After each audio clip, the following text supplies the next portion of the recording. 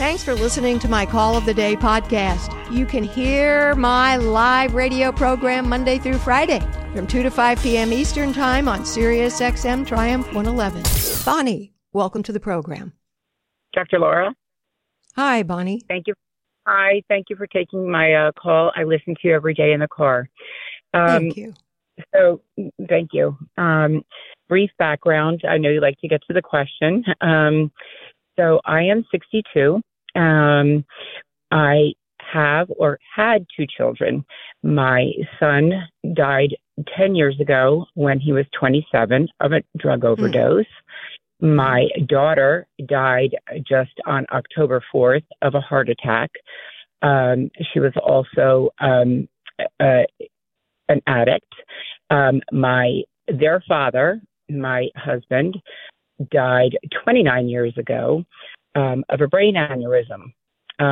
My parents, at that time when my first husband passed away, were very, very strong with helping in our lives. And, we're there to take the kids overnight and help and, let's keep the kids. And we're very, very helpful and let us take them on vacation and do all kinds of things with them. Mm-hmm. My daughter became a cutter at a very young age and all kinds of issues. Both of my children having addiction issues, which I always thought, what am I doing wrong? I'm working with them. They're in classes. They're doing ballet. They're doing this. They're doing that. They're doing sports. Besides the fact that their father died at a young age, I'm doing all that I can for them to be resilient and, for us to get on with life. Okay. And grieve and still get on with life. And both of my parents seemed to be unable to make it to my son's funeral 10 years ago. Thought that was rather strange. Now, my daughter's passing just this October 4th. My father since then passed away. Now, my mother seems to have been unable to make it to my daughter's celebration of life just this past Saturday. Okay, so since October 4th, I have come to find out through my daughter's journals, one journal that someone suggested that I look at, and a couple people who that my daughter was very close with, is that backed up this information that my daughter and my son were being sexually abused by both of my parents from the age of, my daughter particularly, from the age of 3 until 12 years old, which explains my daughter's cutting, which explains both of my children's drug addiction, and it explains basically our whole family dysfunction. So, my question, my mother is still alive. In speaking with a therapist for a few moments, the answer from a therapist is, well, your mother is going to deny it if you say something, you say something to her. It's very hard for me to live with this. Very hard for me, moment to moment, day to day. So my question is, do I bring this up to my mother, or do I just go day to day dealing with this? That not only did my son and daughter deal with addiction their whole lives, and basically they are now both dead. But you basically, either one of them go into counseling for the addiction to in and out of the rehab history their whole lives. No. I don't mean rehab for the addiction. I don't mean that at all.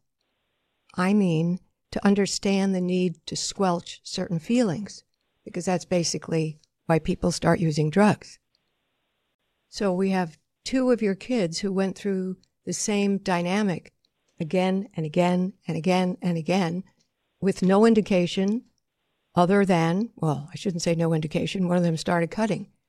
So usually when we see these kids, teenagers, young adults, with these behaviors, we know that they're hiding something. And I'm just struck and sad that for 2 out of 2 kids, nobody pursued that. No one. This is the first that I knew that my parents sexually abused both of my children. Well, the only reason somebody else had done it? I had no idea that my children were sexually abused at all. Oh, you threw that in just now, but you already said they were sexually abused by mom and dad. So when you just said it again, I thought you were trying to sell me something new. No. I only just found you were just this out. repeating it. Okay. Well, I have lots of things I'd like to say about it, but to answer your question, I'd rip mother's face off. I have 2 dead kids because of you. This is what I feel like doing, and everyone just keeps saying, you know what? I don't care what everyone else keeps saying. Most people do not want to deal with truth and reality. Right. I'm not one of those. And I don't find it, by and large, that it helps people to pretend to have pretend lives. I'd rip her face off, not really, to tell her I have 2 dead kids because of you. I don't see how you pass on that. Don't understand any logic which would lead somebody to say, leave it alone. Other than most people hide from things, just like your kids hid. Right. Basically, they were afraid to tell me or anyone else. Well, what do you think the fear was?